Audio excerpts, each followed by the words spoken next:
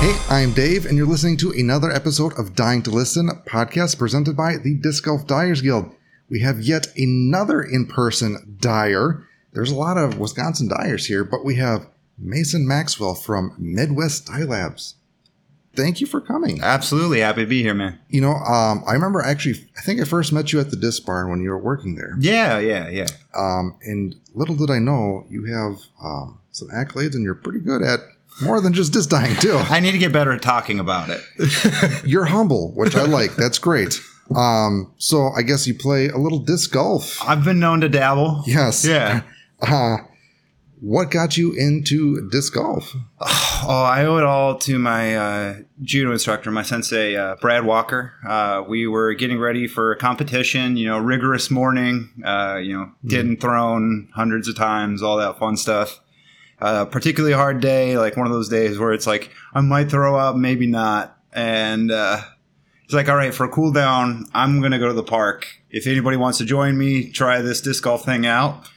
You're welcome to join. And I said, I've got an afternoon to kill. Why not? Let's give this a stab. And, a handful of throws, pretty bad, of course. And then I had one splash, and that was about it. Nice. So, what year was that? That would have been 2015. Okay. And where was that? Sioux Falls, South Dakota, specifically Tut Hill. Gotcha. That's awesome. What made you continue disc golf? That hearing that noise, that chain splash, it's pretty addicting pretty quick. It happens with a lot of us. Some of us are still waiting on that first good shot, but yes, I know a friend who is. We all have one, and I just want to say that Anthony, it's gonna come. You're gonna get that one. You'll be back. There's a reason that you'll be coming back. Yes. So what do you like about disc golf, and what inspires you to keep playing? Even though that's kind of the same question I asked, but I'm just like. For me, it's like a mental. It's a perfect combination of mental acuity and physical prowess, both. Yeah. Like you're playing almost like a Rubik's Cube, trying to solve. I need to cut this direction at this time in the woods with this amount of wind. I like the factor that everything changes consistently. You can play the same course 30 different times and have 30 different rounds. Maybe not some. As you get better, it's not. But it ends up being roughly about the same. But some days the forehand looks a little better just on how the wind's pushing. That you have to think about your shots and then achieve like a mastery of the heavens, so to speak. Nice. So this is the part where you can potentially brag. I guess, how successful have you been with playing disc golf? Rec State Champ of South Dakota, what up? All right. 2018. I've played around, in terms of accolades like that. I don't know. I've won some tournaments. I had it's gone down a bit since I, jumped up in higher divisions, but I had something at it was like a 13% win average. So that's not too bad. Yeah. Way better than me. So yeah, I've won some leagues and stuff, not that matters too much, but I just like to play. I'm competitive, yes, but I like throwing the coolest shot possible. So that's a little bit extra. Like today I was out at the new Alpine Valley trying to make my bite work all day, almost threw in. I think it was either par 4 or 5, but almost threw in for 2 either way with the bite from a little nasty shot. Like that's what I'm trying to do. I'm trying to do cool stuff rather than always. Hey, who makes putts? Yeah. Yeah, that's for losers. Big distance, bro. Yeah. Big distance and crazy lines. That's what I'm about. Awesome. So yeah, you've done some traveling this summer and past, but where have you recently been? Yeah, I was out in Emporia for a handful of months. Shout out Dr. Chrissy. Thank you very much for letting me stay with you, being an amazing friend. That's awesome. I was out in Emporia for the Glass Blown Open and was looking at driving back and went, I'm just going to be back down here in a month or 2 anyway for Dynamic Disc Open to Vend. So I ended up staying out there, being taken care of by the Dynamic Disc family, and had a great time out there. Got to do a lot of playing in terms of tournaments. Excuse me, that's the Coke Zero getting to me a little bit. And yeah, I got to play tournaments, and I got to meet a handful of what were they? The elite of pros. Played, or hang out with him. It's a good time. Sorry to spill the beans, but Calvin, I still got a better utility frisbee toss catch thrower than you. Oh, snap. Yeah, he'll go, who is that guy? Like, I've never heard of him, knowing him. Yeah. But, it was a good time. Played a lot of tournaments out in Kansas, had fun, and taught a handful of people how to die, which was really cool. Awesome. You got, if I was on top of my social media game, I already have that video out by now, but that may be coming. Then I was out at the Preserve, went up for a wedding in Minneapolis, and figured I'd just pop on over, say what up to some people. So nice. Cool. Awesome. So that's pretty cool. What got you into disc tying? Same as how just getting into it, the Sensei Walker, he had a couple dyed discs, and I was like, that's pretty cool. He wasn't dying, he was just getting them, and I was like, that's kind of a nifty idea. And I happened to there's an older blend at the time of Trilogy White, and it was like the precursor to Hybrid, and then Hybrid came out around that time. It was harder to get, but it felt it's so good and milky opaque white. And you know how some of us are. We get very weird about our feels of our disc, and I latched onto that. But being in South Dakota, there's a lot of snow. Mm-hmm. Like, you're in ankle deep or knee deep snow as you're playing. Got to figure out how to do something. So I had to figure out how to touch up the rims, make it bright, so all my friends didn't hate me. Well, more. Yes, that's good that you played in the snow, because you somehow moved to Wisconsin, which there's still snow. Yeah, it's nicer.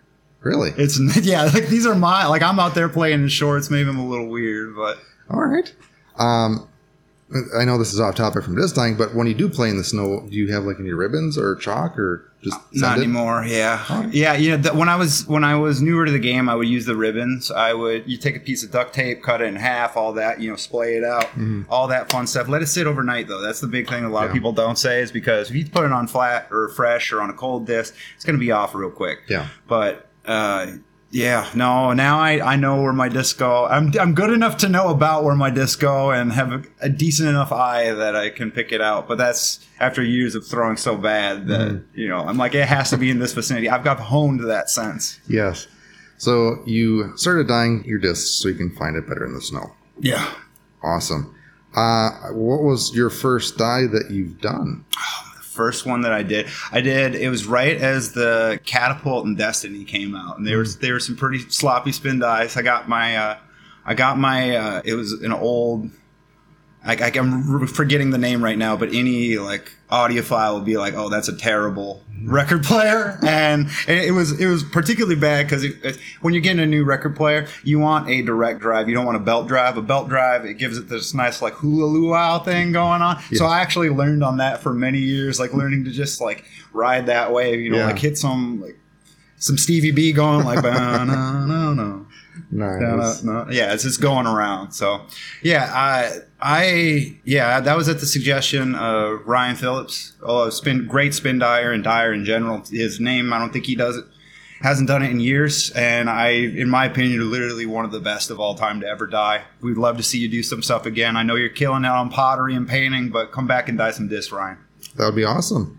What year? Do you remember what year you dyed that first? It's been winter 2016. 2016? Yeah, probably around March would be my guess. It was right as the Destiny and Catapult came out. The Catapult was black, green, and yellow because it had a green stamp, and then the Destiny was, I think, pretty solid blue. Pretty bare bones basics. Nice. Do you remember the dye that you used for that? Worm dip. Okay. Worm dip day one, worm dip day since. All right. Well, if it works for you, don't change. Yeah, I'm fiercely loyal. There you go. So, spin dyeing is probably your signature style of what you do. Right. Have you done any other methods? Yeah, I've tried a lot of them. I just, I'm a dork about when it comes to waste. Yeah. And it's not that people are getting better about, means that they can recycle their means, but I'm just, I have a little bit of a tree hugger mom and sister. So when I see myself, I would do shaving cream and, they look cool and all, but when I see it all just going down the drain or trash, I'm just like, man, it's probably fine. It's probably fine, but yeah. There's some, it tickles my bones weird. Yeah, I mean, depending on how you dye this, there can be waste, and there are ways to reuse things which are helpful. But yeah, that makes sense. What do you use to apply the dye to the disc when you spin dye? So I've always been just straight up like blue box Q-tip guy. Yeah. I don't know, whatever that blue Q-tip box is. I've recently gotten, like, I used to, like, to hit my fine lines, I would like and I would like seriously advocate. I'm like, no guys, it's just as good as a brush, or just as good. Like you go like this and you tease it out, give her a nice like purple nurple until you get this nice string that you can get going. And it is a pain. It's a pain in the keister. So yes, the new makeup brushes, I mean, like whatever the cat eye craze is, I thank you all you ladies. But like for those cat eyes, those little like they look like middle kunai. Is that, am I right? Those little poker, like they come circular and then do a point. Mm-hmm. I forget my impractical karate weapon, but yeah, I don't know either. They come to a nice fine point. Mm-hmm. I've been using those lately. I have a couple brushes if I'm laying down like fat black, like I give her probably like third of an inch, something like that. They're third of an inch horsehair. Nice.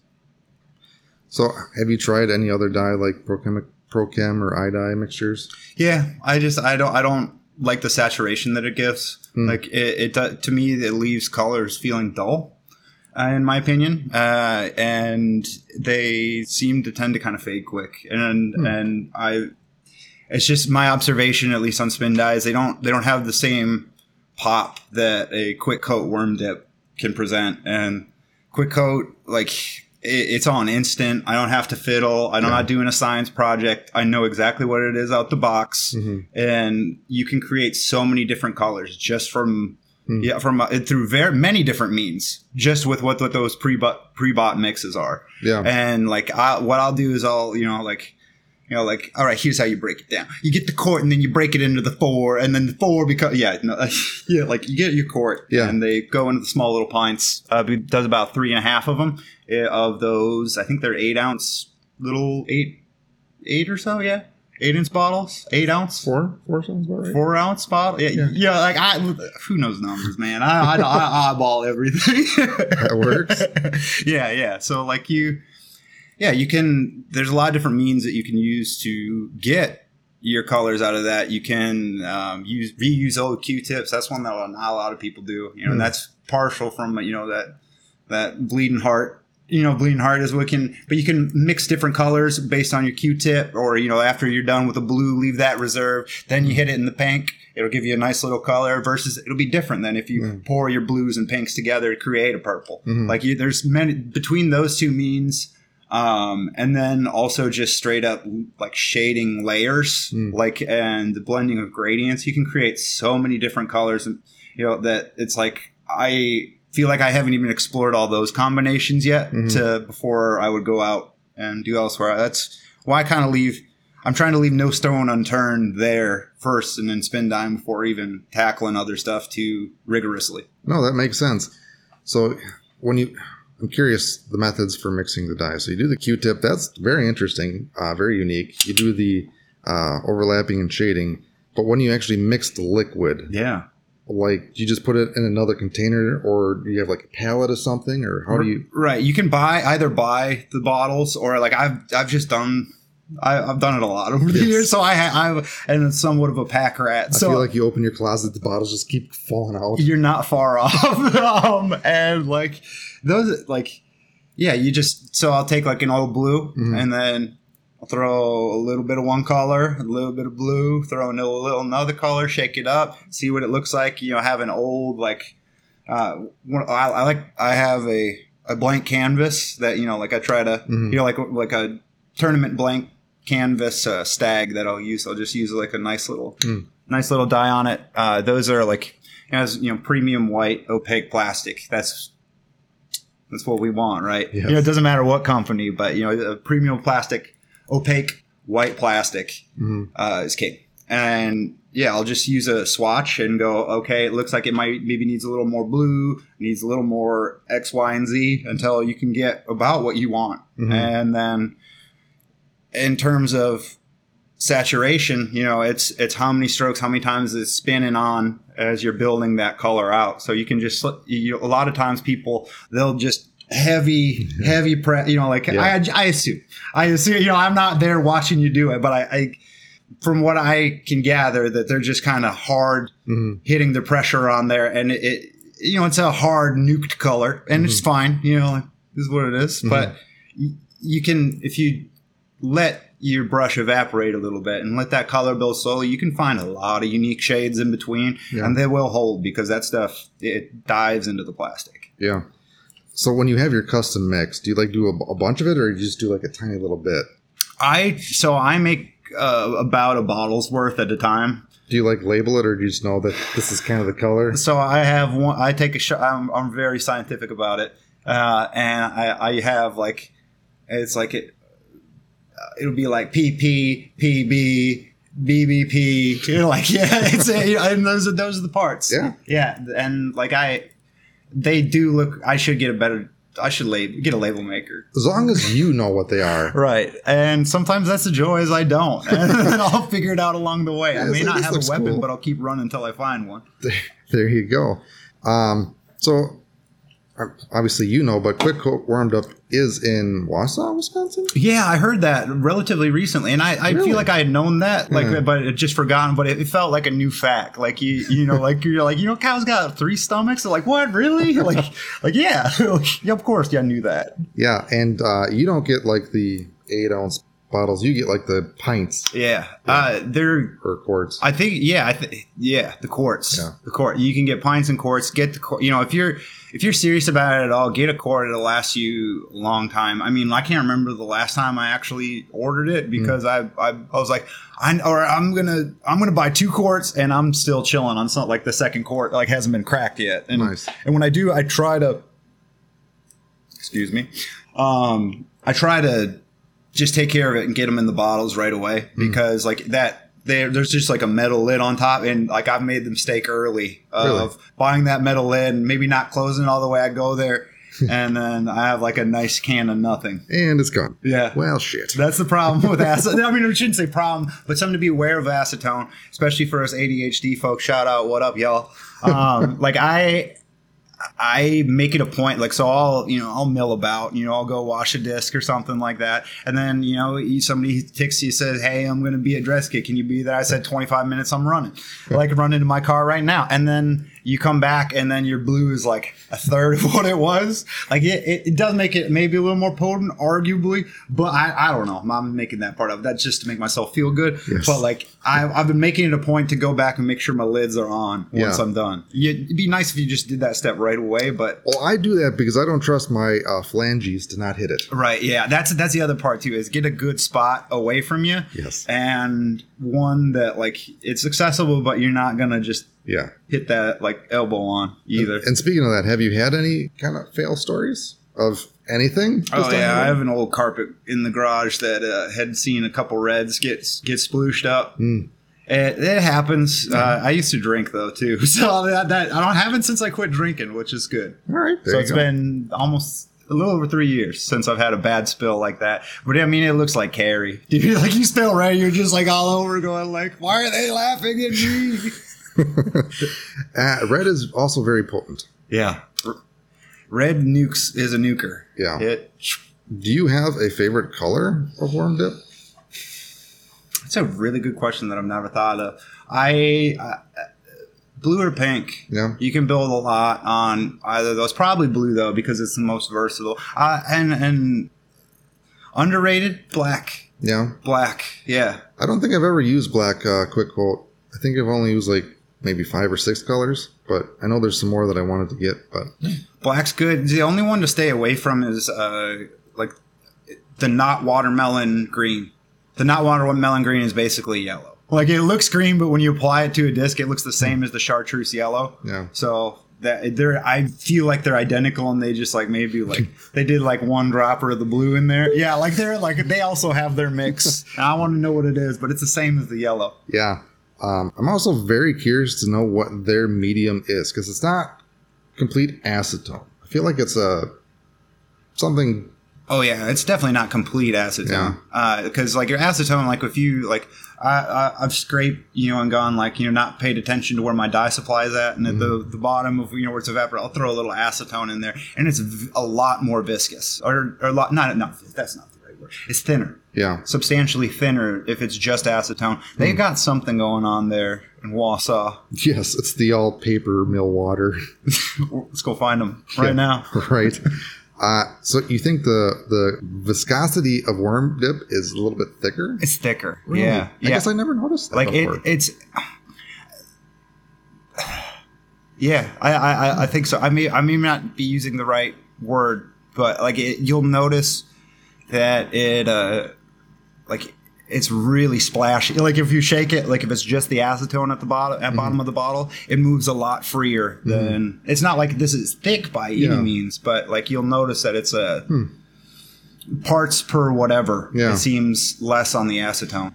So, do you think the quick quote worm dip takes faster or less than an acetone mixture, or about the same? I think it takes faster than too, which is what's bizarre, because the acetone stuff, like I remember the last time I had to do it was on the orange, and the orange, like I was just sitting and like hanging out for a hot minute when it was just acetone. And like I don't play mad scientist. I have labs in the thing, but I'm not like I'm probably not too good with fire. Like a fire inflammable like that. Like that you would use if you're using something like Prochem.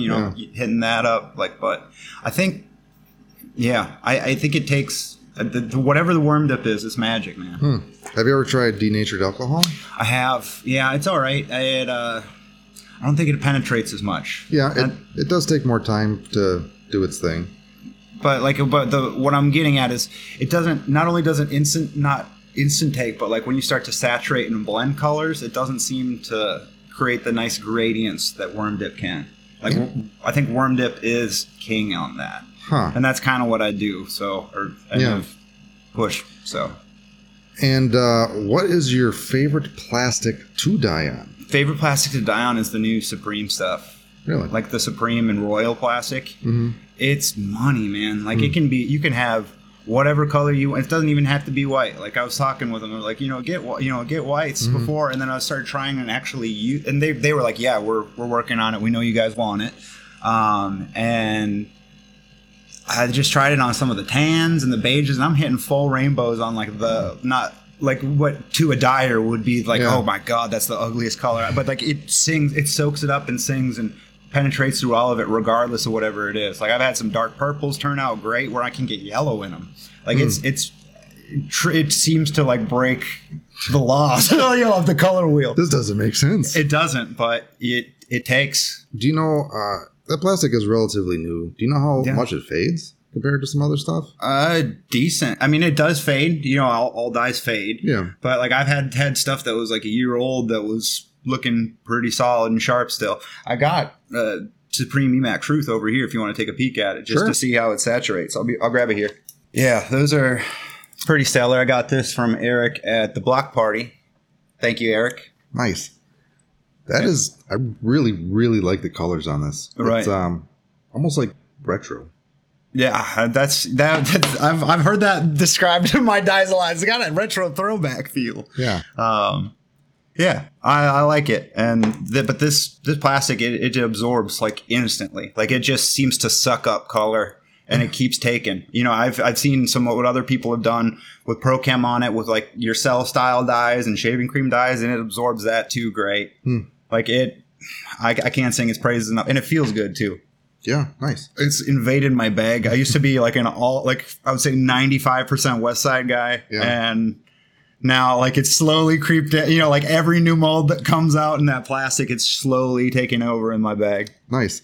So what is your favorite disc manufacturer to dye discs? I'm on Team West Side. I've always been a West Side guy since I wouldn't say not quite day one, but probably like day 34 of playing disc golf. Like day 34 with Team West Side or West Side guy. Nice. And I found originally it was a Lat 64, a Claymore, and a used bin. Then I found a Stag, and the rest is history. And at this point, I'm here for life. So nice. How did you get hooked up with them?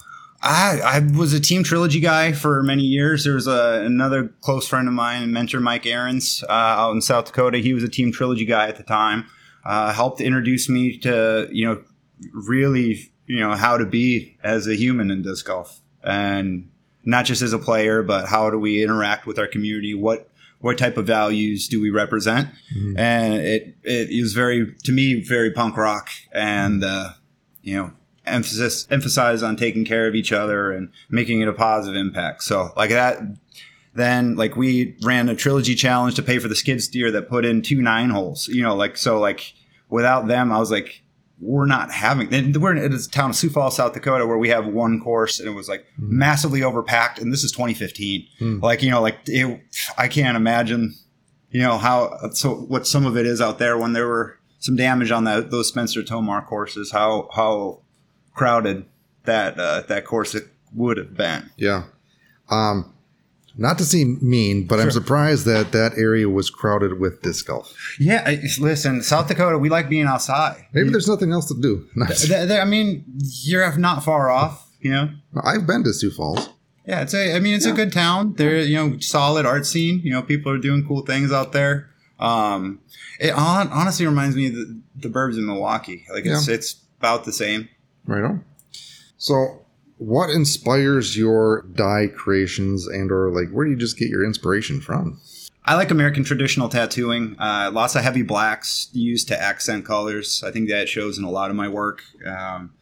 Black wasn't, at the time, there were people using black, but not where it's taking up a large portion of the disc. Mm-hmm. So I like that because it really encases the color. And as things fade over time, even on some of these tattoos, it's still, you can still see those colors come through because of what's bordered around it. If you leave, I think it's Art Nouveau style tattoos, where it's just that there's hardly any thin lines of black. They look awesome when they're done at first, but disc golf and skin, fade a little different. But so imagine a year or two down the line for a disc, 5-10 years down the line on skin, those things are washed, to the point of I don't even know what color that was.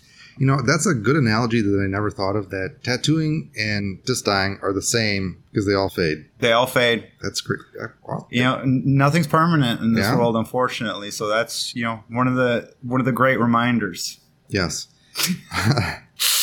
So what is the hardest part of disc dyeing, and what's the easiest part for you? The hardest part of disc dyeing is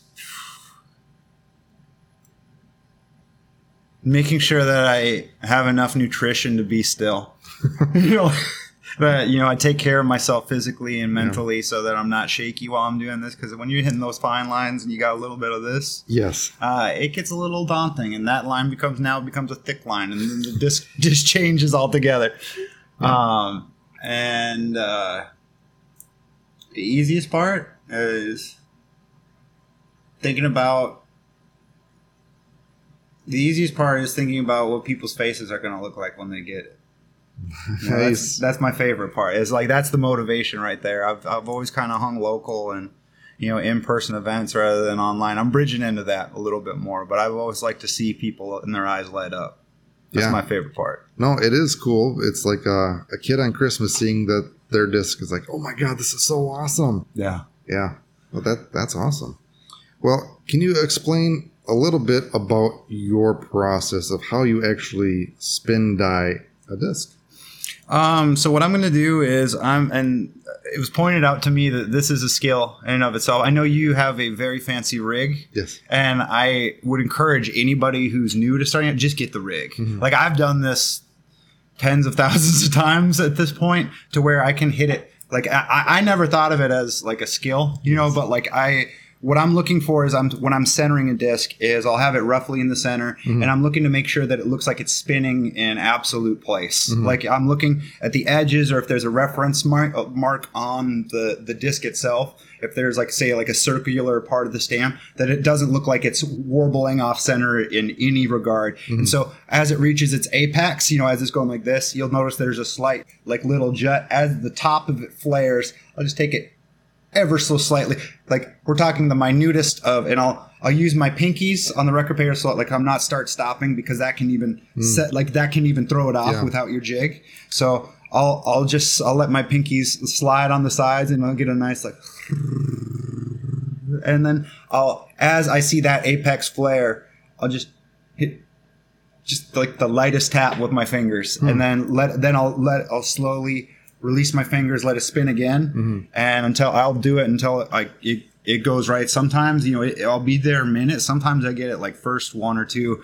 Madison Walker was the one. She was like, "Oh my God, like I don't think you understand that this is incredible." Like that of just going like that. Yeah. But yeah, get the jig. Like, okay, disclaimer: the jig does not center the disc. oh, okay, You still have to center it. The main point of the jig is to lift it up above the pin. You don't have the pin. gotcha.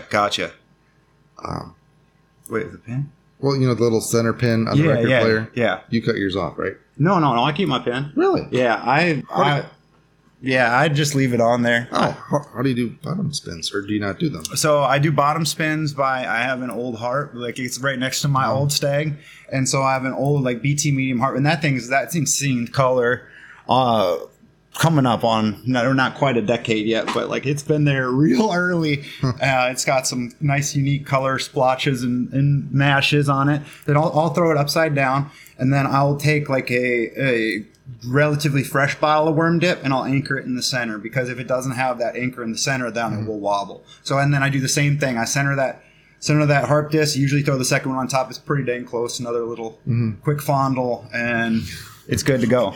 You like fondling your discs. Yeah. Well, regardless, I'll give you the rig to see if you even want to use it or like it. I'd love to test it out. Yeah, no problem. But yes, continue on your process. Yeah, so after we've got it centered, then what I'm going to do is I'm going to open. I only try to keep one color open at a time. As you said earlier, we're trying to stop these accidents. Yes. Like, I can't imagine an angry spouse or landlord, raining down on me. So, yeah, just be careful. When you get into this time, be careful. You might get murdered. Right. Are you in an apartment right now? No. Okay. No, I'm in like a basement setup. So like I can get messy, but I still try to like keep it. Yeah, keep it together. Gotcha.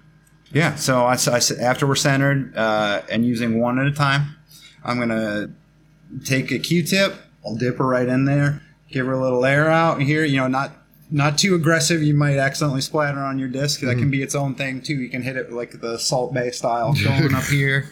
Get some nice splatters going. But at the same time, what we're trying not to do is oversaturate our brush. When you drop it down, it'll create splashes that you can see in the plastic. And I think that's one of the characteristics. You can see somebody who's spin dyed for a while versus just starting out. And it's not knocking, because we all start somewhere, but you'll find that as you go along. The best advice I had ever got from Ryan starting out, and it's the only person I've ever really talked to about spin dyes in that capacity, is use worm dip and figure it out and have fun. But a light brush will take you far. You can always add more. You can't there's no undo button on spin dyes. Yes, the dyeing in general is like, once it's there, it's there.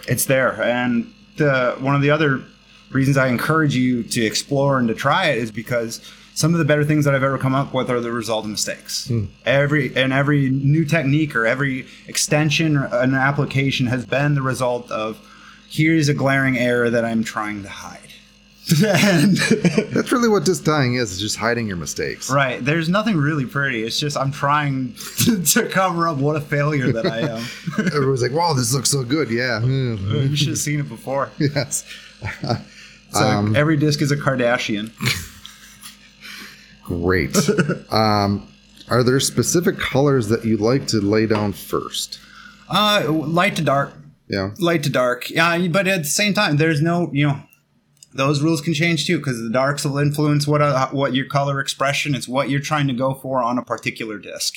I try to have some semblance of balance, not only in degrees of lines, but also color as well. From darks on the edges, lights towards the center. Yeah. And whatever you can do, whatever expression of that, in many different ways throughout the disc. But I think a good spin dye shows balance. Yeah. No, that makes sense. So what other things have you done to spice up your spin dies? To spice up my spin dice. I'll throw on a pretty good playlist. It's like Rhythm as a Dancer, Rhythm of the Night. There's a lot of rhythm going on. Yeah. And honestly, I'm pretty, like there's, it'd be the Q-tips that I talked about earlier, using different Q-tips. And just, with that worm dip, like you can, I need to stop saying the phrase simple spin dice, because there's nothing further than the truth when you say a simple spin. Even when it's a quote, simple spin and expression, there's a lot of effort and work and control that goes into it. I prefer let's coin this term right now. I'm not that fast today. Well, I'll keep running until I find what word it is, but it's a superb spin. It's a supreme. A supreme. This is a supreme die. Yes. What I do to spice them up. Yeah, I use some black. Yeah. Yeah, black's your friend. Don't be scared of it. So what do you do? I see on this one you have, I think, some masking. Yeah. What do you do for that? I'm a glue fella. Yeah. Yeah, glue. You can use vinyl too. I don't have the patience. It's not the I do, but like one of the reasons that I started dyeing is it's almost therapeutic for me. Like I've my whole life I've always been like gifted in some ways and lacking in others, as we all are, mm-hmm. right? I was blessed with like macro level movements. The micro is what I struggle with. Like I remember I was in kindergarten and I went early. I was like early at 5, but I almost got held. Like they're like, he's social, but this kid can't figure out scissors. Like, so like, yeah, like the small fine details and movements, that's what I've always struggled with. So it's something that I'm bad at. So naturally I want to focus my whole life trying to rectify that little error. Yeah, that's a good information, because I would have never thought of that, because spin dyeing, you need that fine motor skill. I'm abysmal. Yeah, so it's well, it definitely doesn't show on your spin dyes. So thank you. Kudos for that. For your glue masking, so you use like white Elmer's glue, right? White Elmer's. Yeah. You can use anything. I've heard people using wood glue or clear glue. White Elmer's is cheap. Yeah. It's cheap. It's available. I get like a fatty jug like that, like that. Like I pour into my little bottles, and my bottles take me far. And I don't. You can use brushes, guitar picks, old business cards. Like, I don't know why they're business cards in disc golf, but when I get them, I always giggle a little bit. And I'm like, cool, this is going directly into my supplies that I will never look at it again. There you go. But you can go straight out the applicator, or you can play with it in various means. I've used the back of my brush too, to help create some, streaks in there. And you can be, and what the cool part about it is you can be as precise or non-precise as you want. Yeah. I like the glue masking because it's like very organic. Right. And you can definitely get some cool patterns in that. And the annoying part with it is waiting for it to dry, right? Yeah, I was going to say, how long do you let yours wait to dry? I try to space it out in my work to where I don't, like, it depends. There's a few different thoughts. I think the best thing you can do is just let it dry, take the time, do it before you go to bed, wake up in the morning, hit it then. Then, if you're doing multiple glue mask layers, you can go to work, go play around, do whatever, do what thou will, and then get back to it. Yeah. But you can use a heat lamp that a lot of people use for your cell dyes. That's what they're called. Yes. You have the cells or your lotions. You can use those. If you have those at home, that'll help you dry it up pretty quick.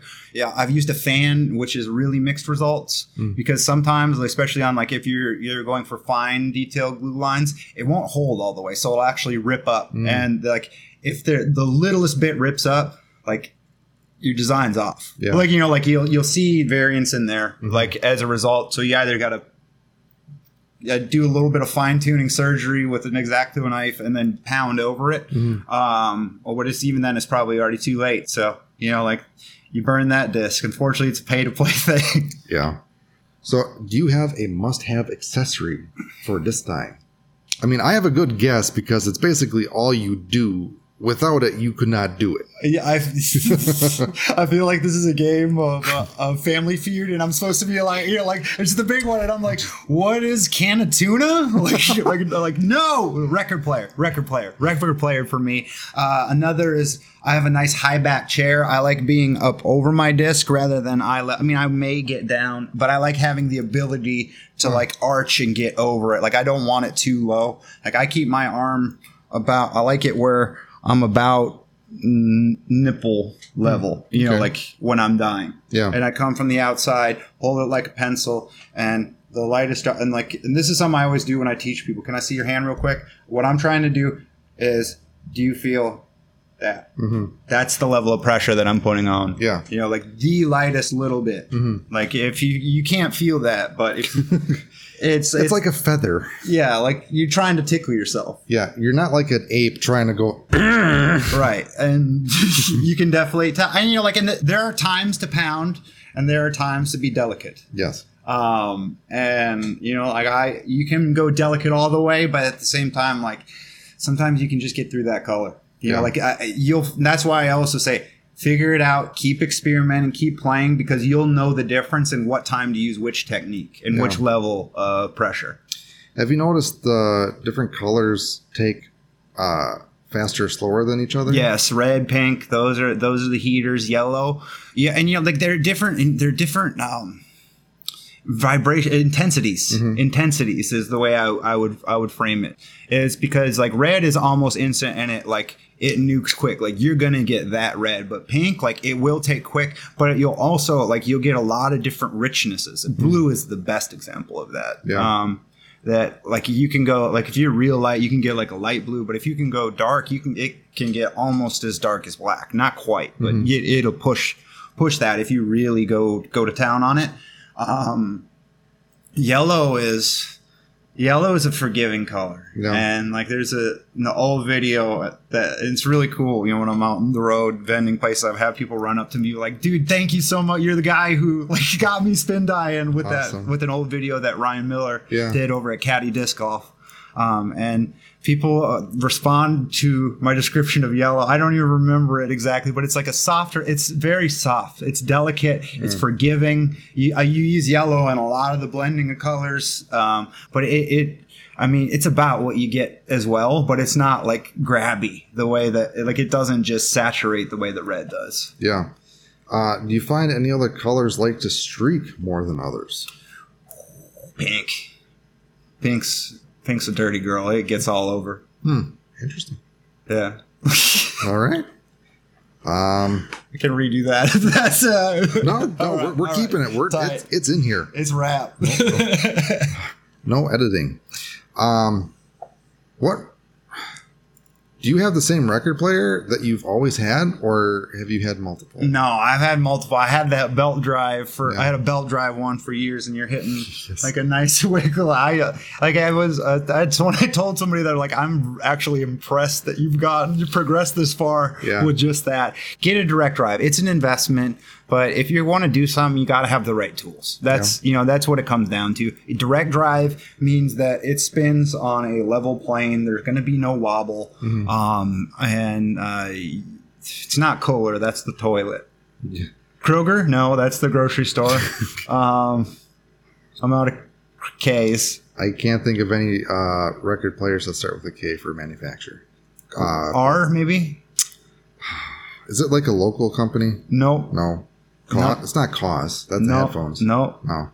All right. No, these are abysmal. If you put the ones that it'd be like that's Record Scratch City on the old one. Get a direct drive though. Direct drive is important, and you'll end up if you get serious about it, you'll end up buying one anyway. So you might as well just pay the $100-$200 off the jump. Mm-hmm. You can do other rigs. I've heard of people using box fans and pottery wheels and stuff like that, but I don't like those because you don't get the level of control that you get with a record player. I can control the level of spin with my pinky. I can dampen. I can without having to readjust every single time. So you can you can slow down, see it, start, stop, because that's how I tell what level of color saturation I want. It's a nice slow down. You can get a rough estimate as you're looking at it, but it's just letting those pinkies drag. Yes. Yeah. Well, besides fondling the discs, you like to fondle the record player. I don't fondle. Yes. No, that's interesting that you use your fingers to slow it down. Yeah. If you need to. Yeah. It makes just a nice little noise, and let it go. There you go. So if you had to start disc dyeing, is there anything you'd do differently, knowing what you know now? Like if you had to start over? Quit. You're not the first person to say that. Right, yeah. It's one of those, like, the old, I'm going to butcher it, but it's a Nietzsche line about, like, a Germanic fairy tale of a king catches a leprechaun-ish figure and is like, how do I live a life, like a good life? Mm-hmm. And it's to have never been born or to die early. And that's just the unfortunate truth. Right on. Well, I mean, you like doing disc dyeing, so... Yeah, I shouldn't make it so... dramatic. So, yeah, this is my pain. Yeah, no. Hand gestures. But, it's a good time. Yeah, I would say... I don't know what I would do differently. I've always been, like, I always recommend to people pick a style or maybe two, but stick with one for a while. Yeah. Like really figure that out. Know the ins and outs of it before you go elsewhere. Like I like spin dyes. I've been spin dyeing from the beginning, and like I have zero interest in doing like football team logos or like hentai or whatever you kids are putting on disc these days. I just, I like a nice, simple, clean rainbow. Okay. Yes. Have you done or tried lollipops? Yeah. They're different. I'm okay at them. I'm by no means good at them. It's just something that I haven't done a lot of experiment with. I'll use that thumb as my pinky as my drag again, and just kind of like let it go. I've heard of people using dimmer switches and that kind of stuff, but for the level that I would like to be good at them, I don't do that. You know what I mean? I wouldn't put it out there as like, hey, I'm happy with this. And you can tell a difference. Yeah. And so there's still things that I don't know about the record player yet, and that's why it's like, find your avenue and run it to the ground, because you'll learn something that I don't know. Mm-hmm. And versus like if you just go off tutorials all the time, you're going to know what other people know, but you're going to limit yourself because you're going to think what that is. You haven't even explored that area yet. So keep running with it, keep trying new things, and I guarantee someone will come along. Like, it's inevitable somebody comes out with some new dope technique or idea that nobody had thought of yet. So, just keep running. Yeah. Experimentation is, I feel like, a very big thing. One, for your learning to learn stuff, and you might come up with a new technique or something. Right. And that's to rob somebody of that joy. like that's, that's what it's to me, like, that's the most fulfilling thing. Mm-hmm. Is like, having an error force me to try something new and having it work out. Like, there's nothing sweeter than that. Yes. So how long does it take you to spin dye a disc? Depends on what I'm doing. Yeah. It can be shit.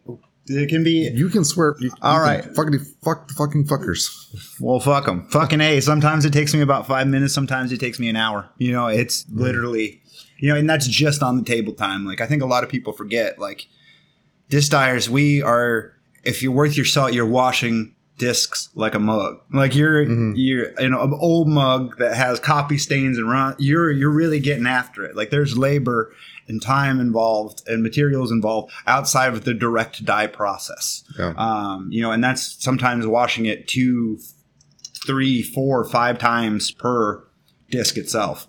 And so, yeah, like direct dye time on the table, I can do as short as 5 minutes or so.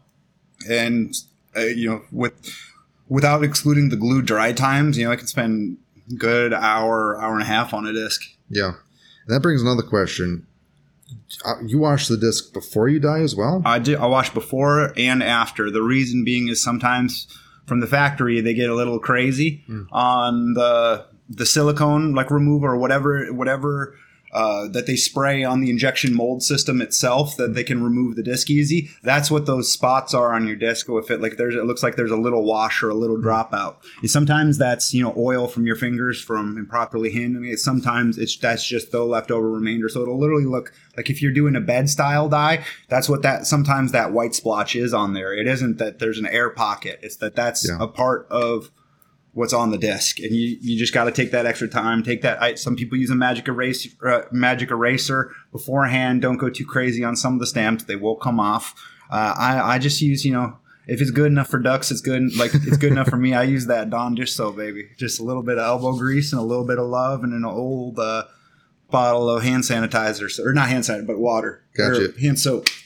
So just soap in your hand to use like a towel, washcloth. I have an old towel. It's just as trusty as my old heart. Like that towel it's seen some things. So when you start disc dyeing, you need a towel. Yeah, you're gonna need a towel. Yes. You can never forget a towel.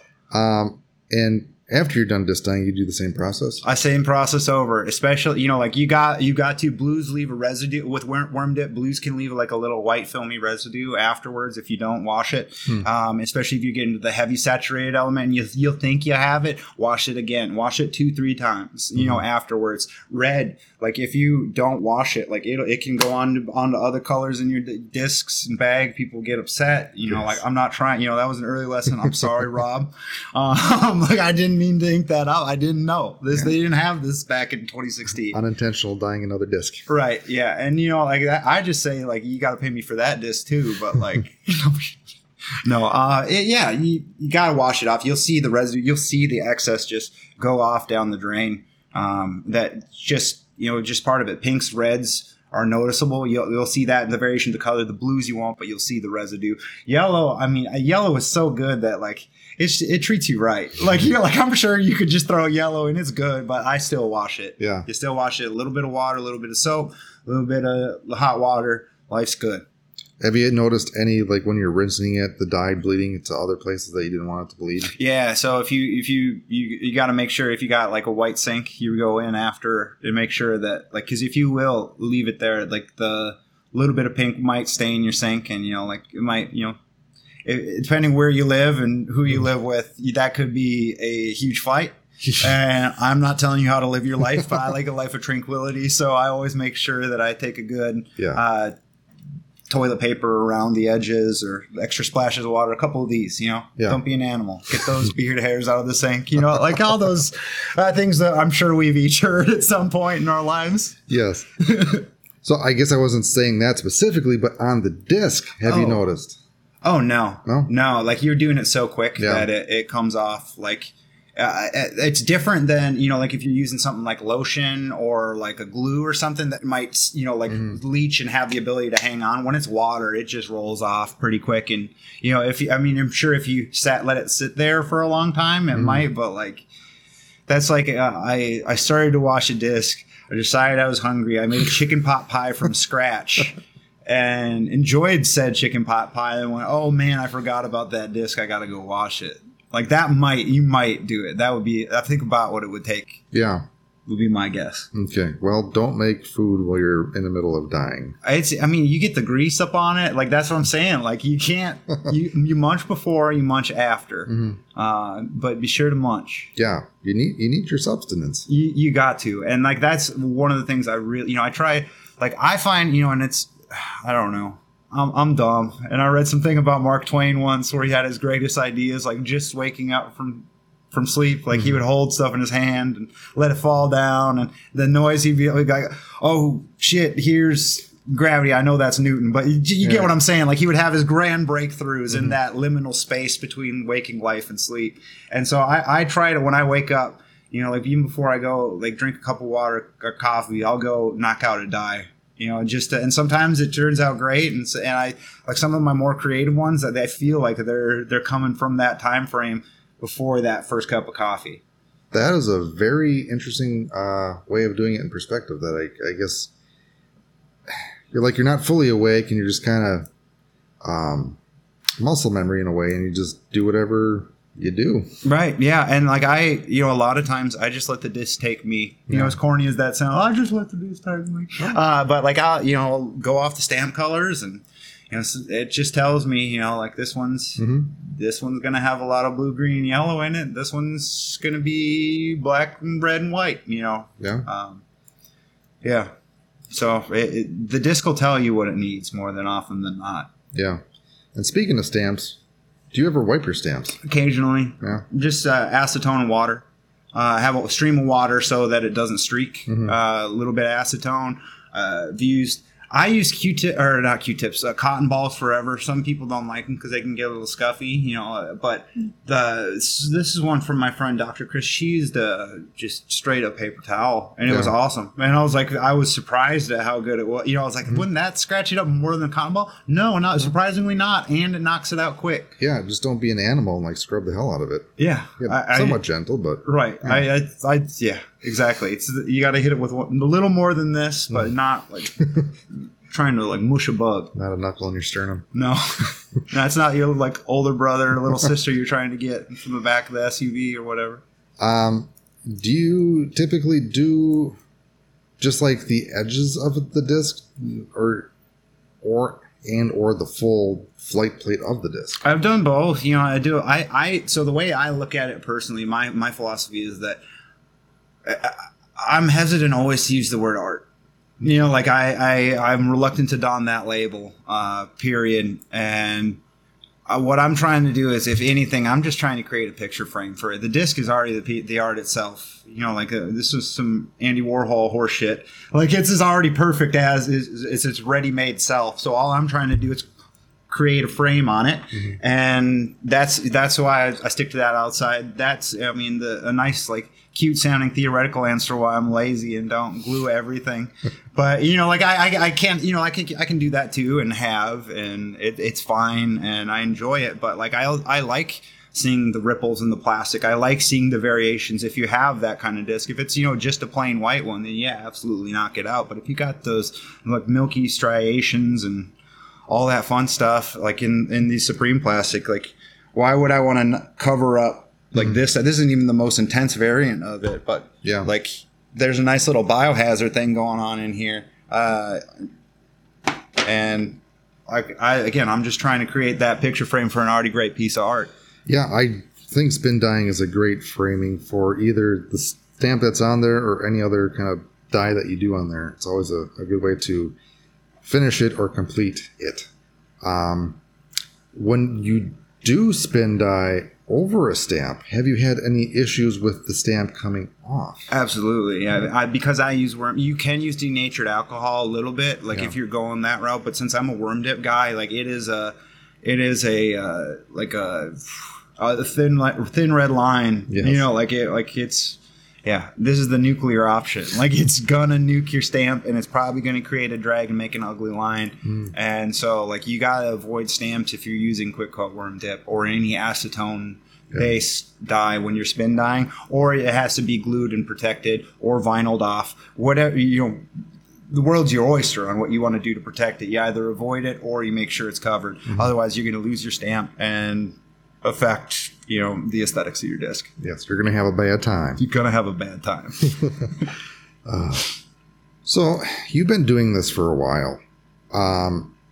Have you had any weird commissions or any weird requests for dyes? That's a really good question.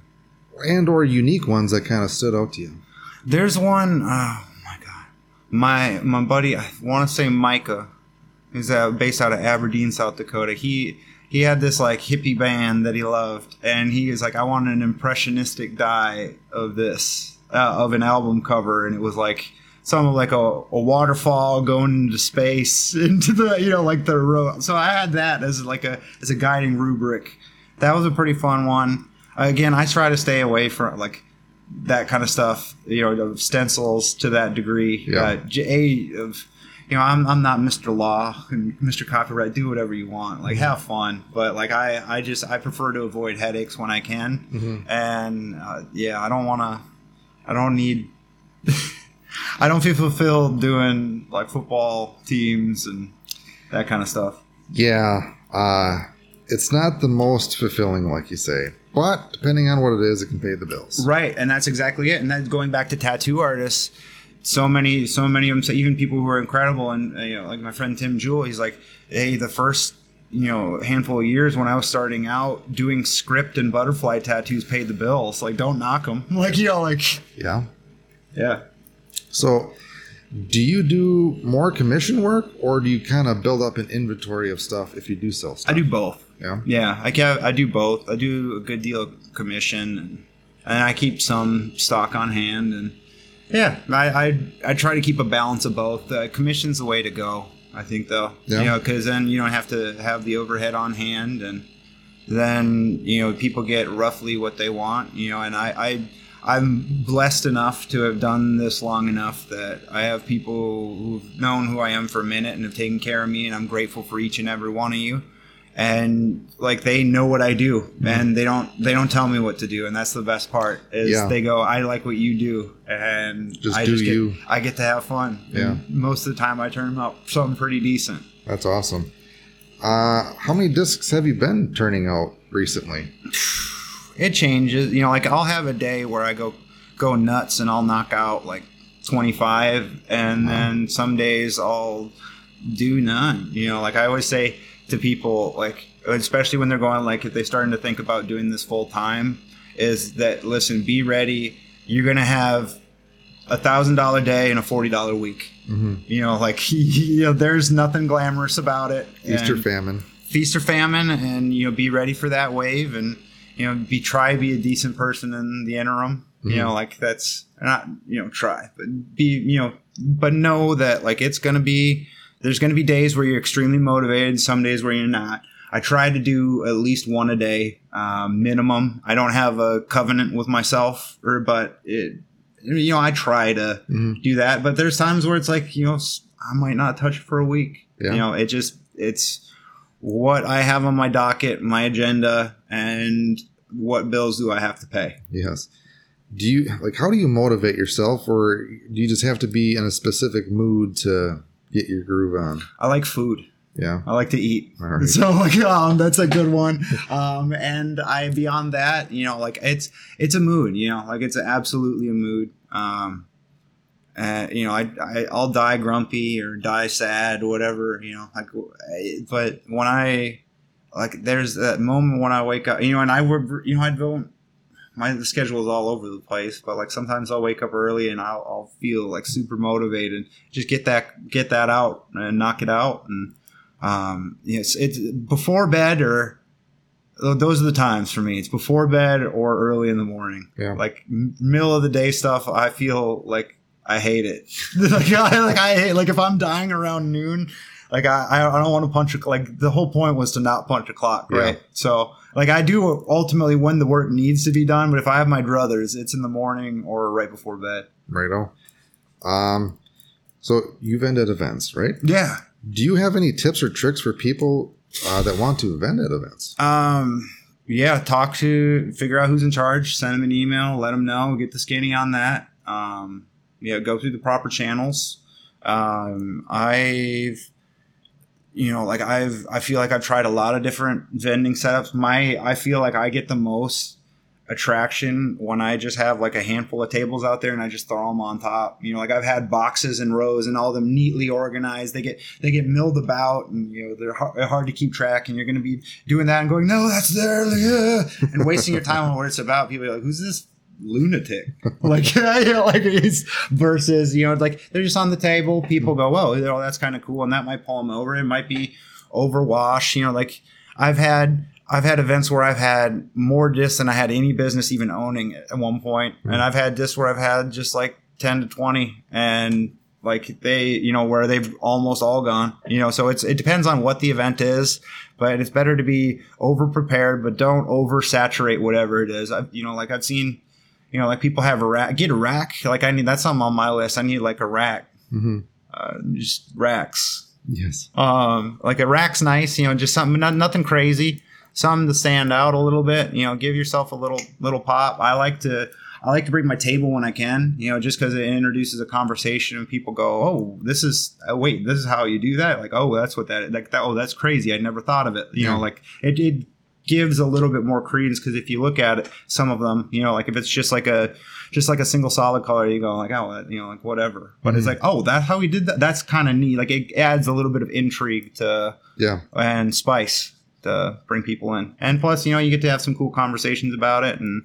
that's how it's fun. I did, one of the things I'm most proud of recently, like of any of the things I've ever done dyeing, is there's a disc golfer, a good friend of mine, Josh Barnes, had a motorcycle accident, had a traumatic brain injury. He was in a coma.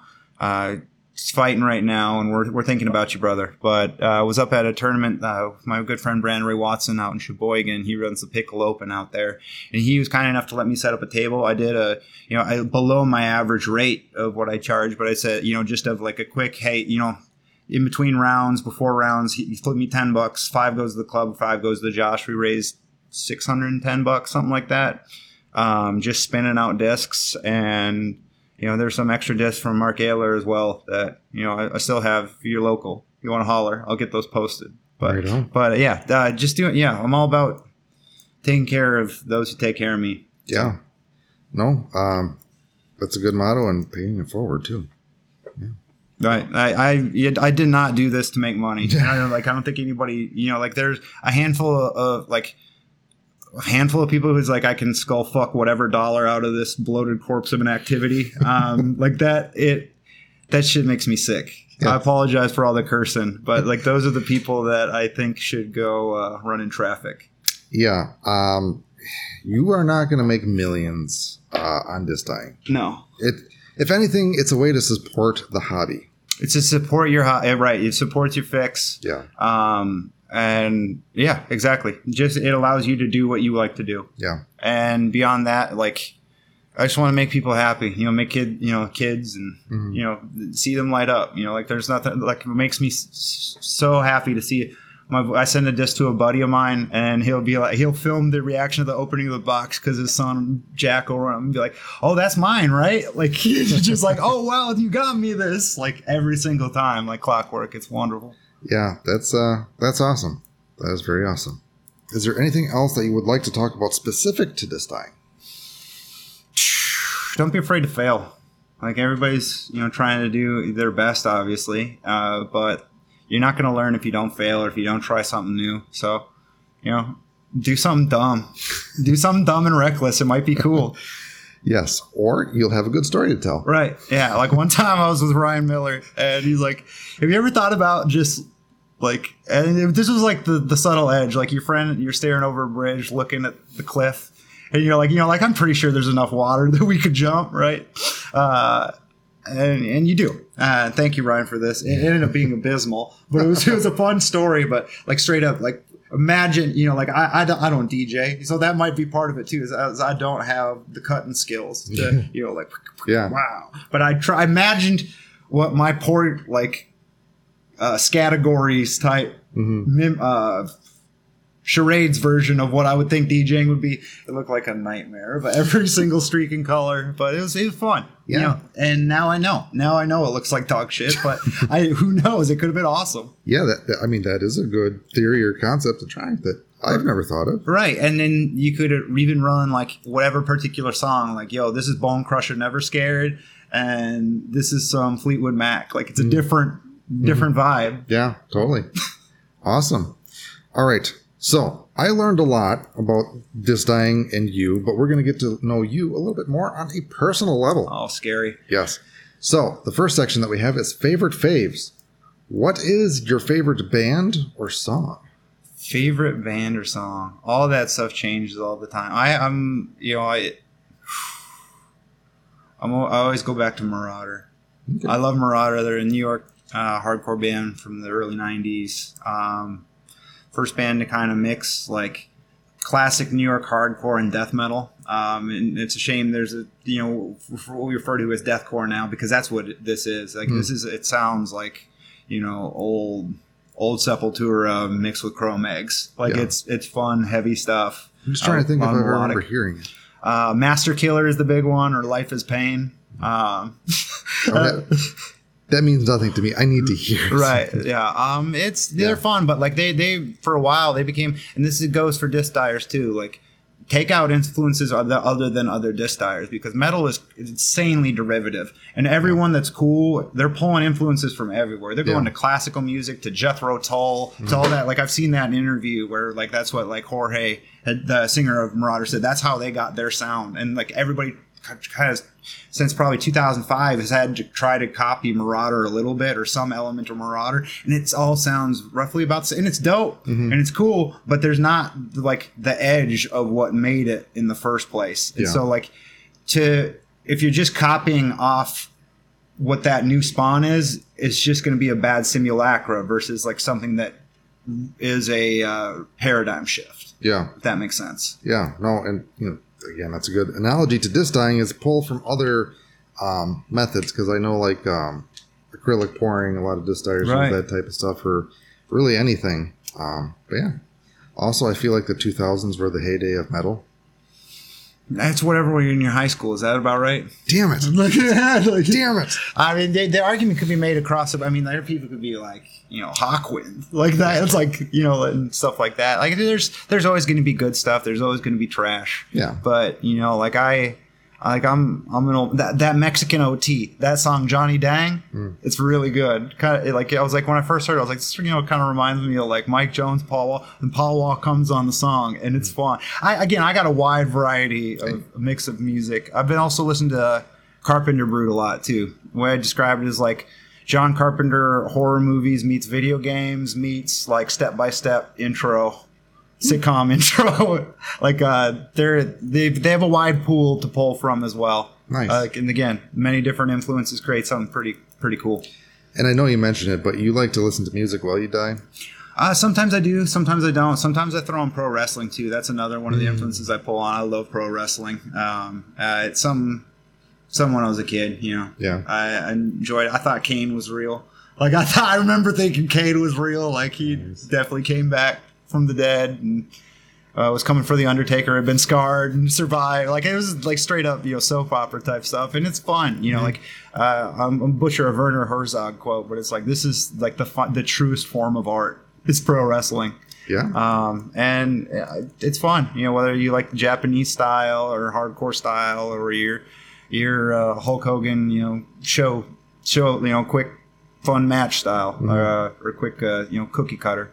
It's all fun, and there's a lot of, and just like with this dyeing, there's a lot of different means that these people express themselves in their art, and it's you can back whoever you want, and it's fun, but at the same time they're all doing about the same stuff. Yeah, awesome. What is your favorite food? Because I know you like food. I do like food. I like sushi a lot. Yeah. Like if I used to think my litmus test for wealth was like I just wanted to have enough cords. Like I just want enough cords that I don't have to worry about like going somewhere else and having to plug in somewhere for my laptop, phone, whatever. Like I can have one for each room, and I'm like, that is such a low goal. We crossed that threshold, and so it's to comfortably eat sushi about once a week. If I could have it every day, that's feeling greedy. And plus, I'm not trying to get that Adam poisoning. Yeah. Where's your favorite place around here? Oh. That's a tough one. Like I feel like Kawa is probably my favorite. Where's that? I've had. It's downtown. They have good ramen as well. Hungry Sumo's okay. Fujiyama they've held it down, but their beef negamaki has been letting me down lately. I feel like they're hitting the mic. I'm getting some microwave nonsense, which makes me sad. But it's like it's nice. It's like some sort of like teriyaki-ish sweet sauce with a little bit of like Velveeta-ish cheese and scallions wrapped in a nice piece of beef. Like, very good. Nice. Have you ever tried making your own? No. No? No. I haven't tried sushi yet. I do make a decent ramen broth from scratch. And, I do noodles, stir fry, that kind of stuff. I just haven't got the tools yet. One of the things I asked for Christmas, like I'm not a materialistic guy. I don't want much, but the one thing I wanted, I got a book on dumplings, some instant dumpling powder, and then one of those like wood steamer boxes. And I haven't touched it yet. I've been, out on the road a little bit, but that's my next project, and I want to tackle making some like, traditional like pork green onion, celery dumplings, or like sweet potato dumplings. Sweet. Steamed and fried, both. Awesome. Yeah, sounds good. It is. Now I'm hungry. Damn it. What is your favorite drink? Drink. If you look at the bottom of my cart, and this air is going to come to an end. Like, I just have an assemblage of loose drinks at all times, and it's usually some water, like some kind of disgusting aspartame. Like, I love myself, but I hate myself, and I punish myself by drinking like Coke or Pepsi Zeros. Yeah. If we're going, if I'm being complete serious, Sunkist Zero is legitimately delicious. It's all the hit of Sunkist. It's got orange soda with a light amount of caffeine. So like sometimes, like I'm a compulsive beverage drinker. You know, like I need a beverage at all times. If I don't, like I get surly. And like, so I have water and like it's this Sunkist. It's like 19 milligrams of caffeine, which is like half of your regular Coke or Pepsi. So you're drinking 2 of those for each one, but you got a beverage going. You got that steady flow of caffeine. It's nice. So this question is kind of a wash because I know you have. But if you had to pick a pro disc golf player to play around with, who would it be and why? Or if you have, do you have a favorite that you've played with? There's 2, and it's entirely of who they are as human beings. I loved getting to play with Calvin Heimberg and Matteo. They're both stellar people. I'd love to get around in with Zach Melton. He's healing up right now. Shout out Big Dog. He'll get there. But yeah, they're just fun people. You know, like it's one of those, like, I don't know, if you meet people and if you're not weird, like, you know, like you can treat them like a human being rather than, you know, so what X, Y, and Z, whatever. Yeah. You know, you can call these people friends eventually, and it's crazy. Calvin was really cool to play with. He's so cool, calm, and collected. I mean, it was a casual round at Hammond Park, which is the Valley View of Emporia. So it's not, it wasn't anything crazy. We played, I was throwing a bite. He was throwing, I think it was a Mercari, similar to like a Zephyr. I think I eked him out neg 1-0. So technically I was the number 1 ranked disc golfer for like an afternoon. Immediately lost it. The way I describe it is like I slap boxed up Floyd Mayweather and eked out a decision. Like, like I saw like none of the tools he could use that makes him who he is. I was able to like go like, stop, no, and like just edge something out. But it's not because I played well. It's because he was just an absolute sweetheart of a human being. He remember my birthday and got me a cookie cake. Oh, yeah, he's a good human. Matteo is, as the kids say, he's him. He's him. He's exactly what you think he is, and he's a sweetheart, gem of a soul, and somebody that I feel very fortunate to have met and will ride with till the day I die. That's awesome. Yeah, they're just from having fun. Just get to see like. There's so many levels to this. And, like every day that I think I'm king, king shit doing whatever, there's a bigger fish out there that it's like their worst days are better than your best. And so that's, again, with disc golf and disc dying, you're not needed. And that's, you need to get that into your head. Like no one needs you to be there. It is only if you want to do it and you want to have fun and you have fun doing it. So like, just know that, have fun. Don't stress out and just, be silly. Matteo was sick. I'd love to get around in with Erica Stinchcomb as well. That would be one I would add to the list. She's an amazing woman. She's had a lot of my dies over the years in and out of her bag. A cool piece of history for at least me and Midwest iLabs is we've sent the same box back and forth for like the past 4 or 5 years. It's gotten made like I can't even count how many trips back and forth, but I sent her a text and I was like, how's old girl doing? And she was like, I assume you're talking about the box. I was like, oh yeah, absolutely. Like, whoops. Yeah, absolutely. And she's like, it's not in good shape. It's an old Discmania box and it is like held together by tape and a prayer at this point. It made the last trip. She signed it. And so that's one of my favorite. That's going in my personal collection is that box that's gone back and forth a lot. She's good soul and I'd like to play around with her someday. Well, that's awesome. On everything, even the box. Yeah. It's beat as whatever old felon you got. Well, you definitely got your use out of it. So you're right. run all the materials to the ground. Use up your old boxes if you end up shipping stuff. Use those as cardboard backers. Mm-hmm. Once I won't with that one, but if I have a box that I can't salvage, I'll cut it up, use it as a backer. Mm-hmm. All right. We're going to keep that in there. Hey. What has been your favorite course and or hole that you've played so far? Ooh, I got to ponder that question. I'm sorry, Dave. No, that's fine. I'm just going to waft it in. Yeah, there's things to drink in, and this isn't one of them. But my favorite whole course place, it's hard not to love my original home course in Sioux Falls, South Dakota, hole 6. It's the downhill. It is the hill of Tut Hill. And what makes it unique more than anything is how the branches hang and create, like, the true line is a right hand backhand Annie flex that pans out. And like, it's such a unique I don't know the exact distance. I would guess it's over 500 downhill. It plays as a good mid-range shot. Like, you really, like, throw something like a Tersus out to the right on a hyzer flip and let it really drift and fall because it has that much time to go. But the way that the hole forces you to shave that, like, the forehand's too tight, like, you're going to end up clipping the trees and be up high and in a nightmare spot up there on the left. Like, if you want to attack the 2 on it, like, which I don't believe I ever have. Like, I'd been close a couple times when I was there. I guarantee if I was out there, I'd get it now. Mm-hmm. But like when I was starting, the best I could get was about 50 out and never sunk the putt. Mm-hmm. I think I could get it today, but like it's a very cool hole.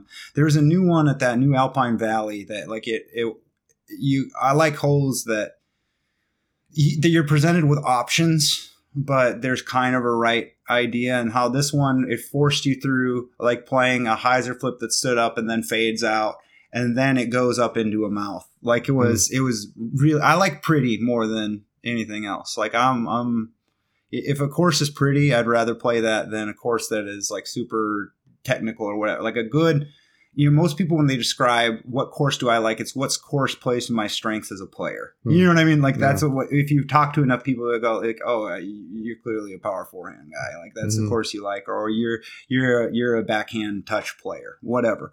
I think a good course has a mix of ways to attack it, with not necessarily a right answer, but some good plausible theses. Mm-hmm. And that's what we're there to test. Yeah. And if it's pretty, there's nature, there's trees, a nice still brook. I love hole 1 at Silver Creek too in the winter.